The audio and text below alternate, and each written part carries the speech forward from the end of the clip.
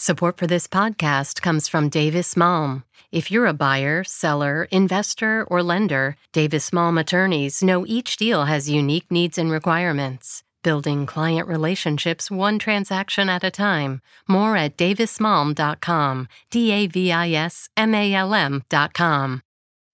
WBUR Podcasts, Boston.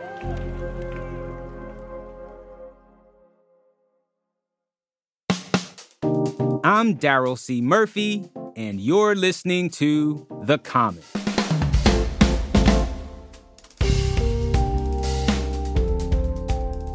We are standing in East Boston's Maverick Square, outside a busy tea stop, excited to try some of the great food Eastie has to offer.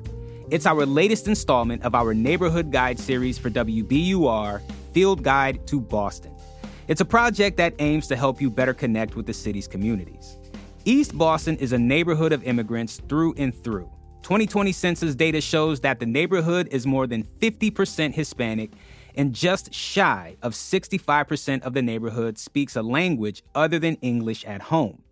So today we're in Eastie to check out 3 Latino-owned restaurants. Our guide for the day is Luz Gladys Oliveros. She's the Latinx Advisor for Equity and Inclusion for the Mayor of Boston.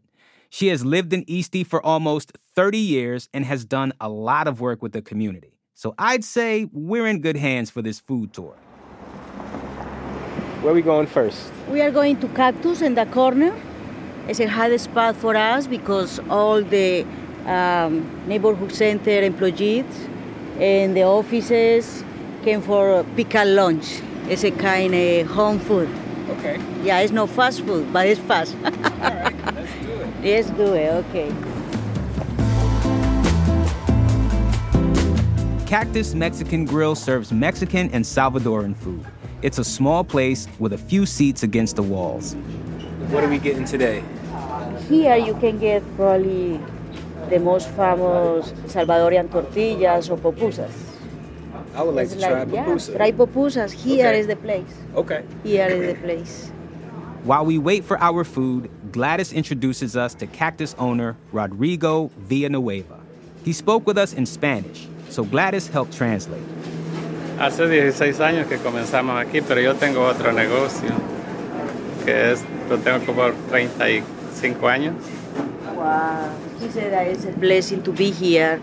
He is in business for 35 years because he has another business in Chelsea, but here is the second place and he has 16 years in this place. He said that it's a blessing because he gives jobs, but also they keep business up. During the pandemic was tough. The business go slow down, really big, but now they start getting up. He said that he has 40 years in this country. He is working hard, was not easy, but he is happy to be here.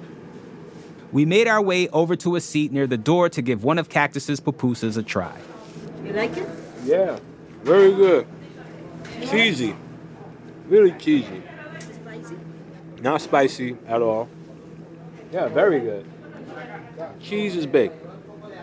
And that dish is $3.50, something like that, $3.50. Very inexpensive, and that is why it's so popular, because people came here to find inexpensive food, cheap food, good food, and fast.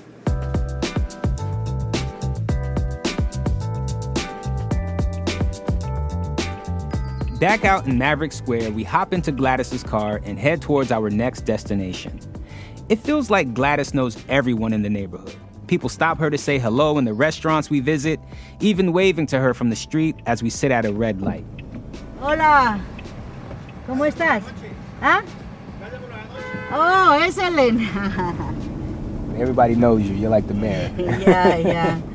But you know, it's funny because when in the 90s and 2000, I was doing the same thing, but as a volunteer or as a activist, I was here with the businesses, trying to encourage them, helping them to do the right thing, because everybody wants to have business, but they are not organized with the payroll or taxes.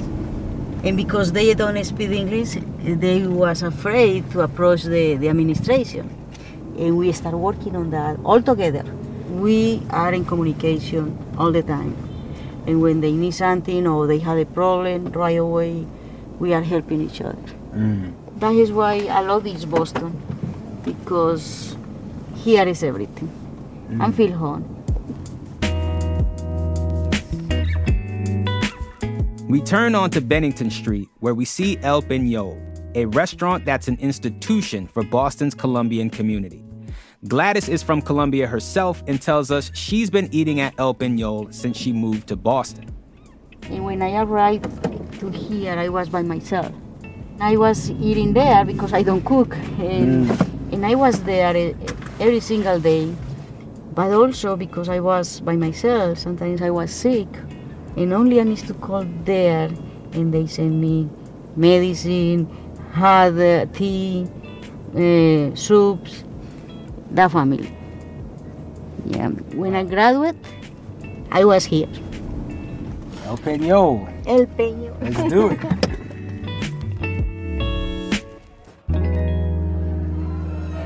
Izzy. ¿Cómo estás? This is a really, really busy spot. And weekends, the people is lining up outside, long line to be here. Oh, so we came at a slow time. Yes, exactly.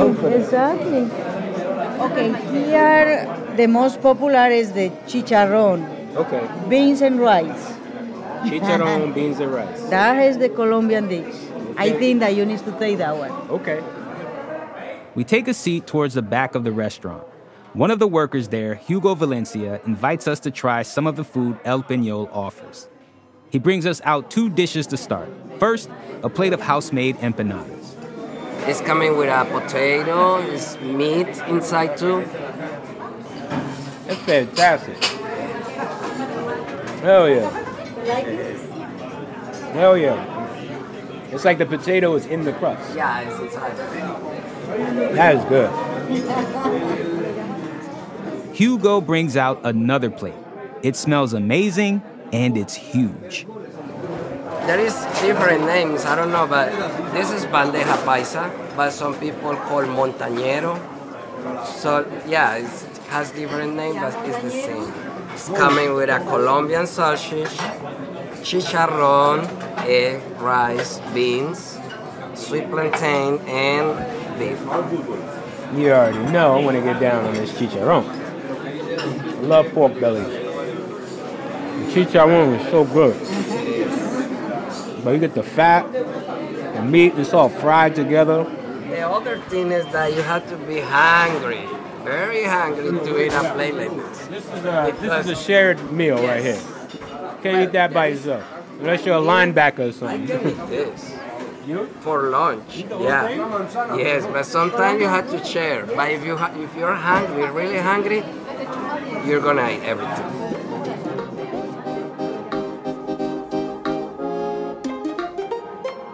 We're going to take a quick break, but we'll be right back.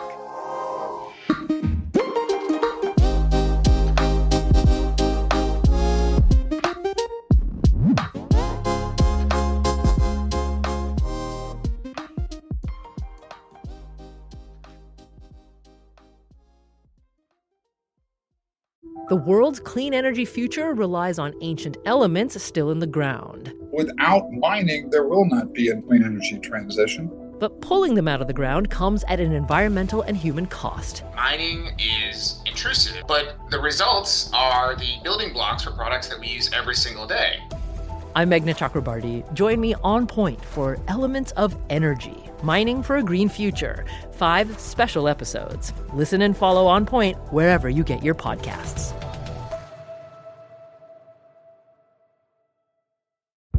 Did you kill Marlene Johnson? I think you're one of the first people to have actually asked. From WBUR and ZSP Media, this is Beyond All Repair, a new podcast about an unsolved murder that will leave you questioning everything. Somebody should be in jail for murdering my sister. A woman who's never been believed. As long as they think I have done this, then they're not looking for who actually did this. And that's what makes it a cold case. No, it's a botched case. and a search for the truth, once and for all. Wow, it just gets more interesting. Beyond All Repair. Listen and follow wherever you get your podcasts. Be careful. You're digging in a place that's been very peaceful for a while. Do it anyway. Dig.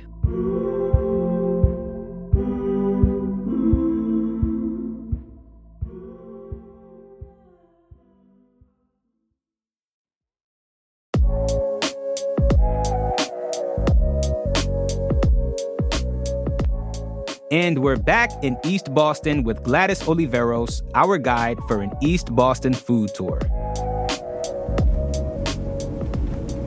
Now we're in the car heading towards Eastie's Day Square, and I asked Gladys how she's seen East Boston change since she moved here almost 3 decades ago.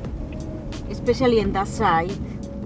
By Maverick Square? By yes. Maverick? And also all business right now or buildings that we see that they are development right now. Mm-hmm. Of course, Latinos are not going to have access for that. The new buildings. For sure, yeah. The new buildings coming it's up. Too expensive. Yeah, it's too okay. expensive. We arrive at Rincon Limeño, a restaurant specializing in Peruvian cuisine. As we take a seat, we're met by owner Sandra Jaramillo. Her father opened the restaurant in 1999, and it's been in the family ever since. My dad always had a restaurant in Colombia. When we came to this country, like his dream was that. And he started looking, we have jobs so much different than this when we came. And we were walking around and we found this place. And the lady that owns at that time, my dad asked her, if you ever want to sell, please let me know. And then that day came and that's how we got it. All right, so your dad started the restaurant and passed it down to you. Yes. Now, Rincon Limeño is known for its ceviche, but after so many savory dishes, I'm ready for something sweet. For desserts, oh my God, we have a lot. Which of these would you suggest for somebody coming here for the first time? For the first time, the flan. Definitely the flan. The flan? Yes. Do the flan. Yes, Okay. do the flan. I want to do the flan. Let's do the flan. What's the combinado? The combinado is rice pudding with the mazamorra morada. It's Peruvian purple corn. So it's like a jello. Something very sweet and it's very delicious too. You can try that one too. Okay. All right. Well, let's start with the flan. Okay. Okay. Solid gold. It's always my favorite. My mom is the one in charge of the flan. You got the music yes. notes on the plate? Yes. Okay.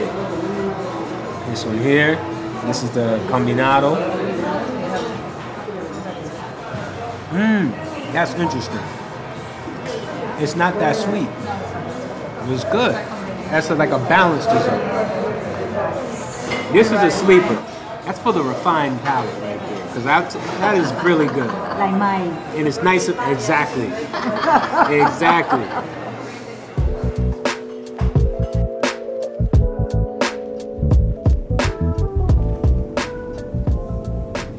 Yeah, we're headed back to Maverick Square. Gladys, I gotta say thank you so much for taking us out on this tour and, not only showing us the food, but the community, because nobody would let us pay. Like, people were so kind to us and, they just wanted to feed us and, share their food with us, you know what I mean? And I think, of course, you being there, was a big part of that. Latinos are like that, and here in East Boston, they are so generous. Yeah, they showed us a lot of love, so we really appreciate that. We are so Food is happy delicious. to see you here in the neighborhood. It's because we feel that you care for us, that you see us, that you are thinking in us. Mm-hmm. And that is why we are happy and we try to, give you back. We appreciate it. I mean, it's community, Yes, it's true. Thank you so much. Yeah, we have community here in East Boston.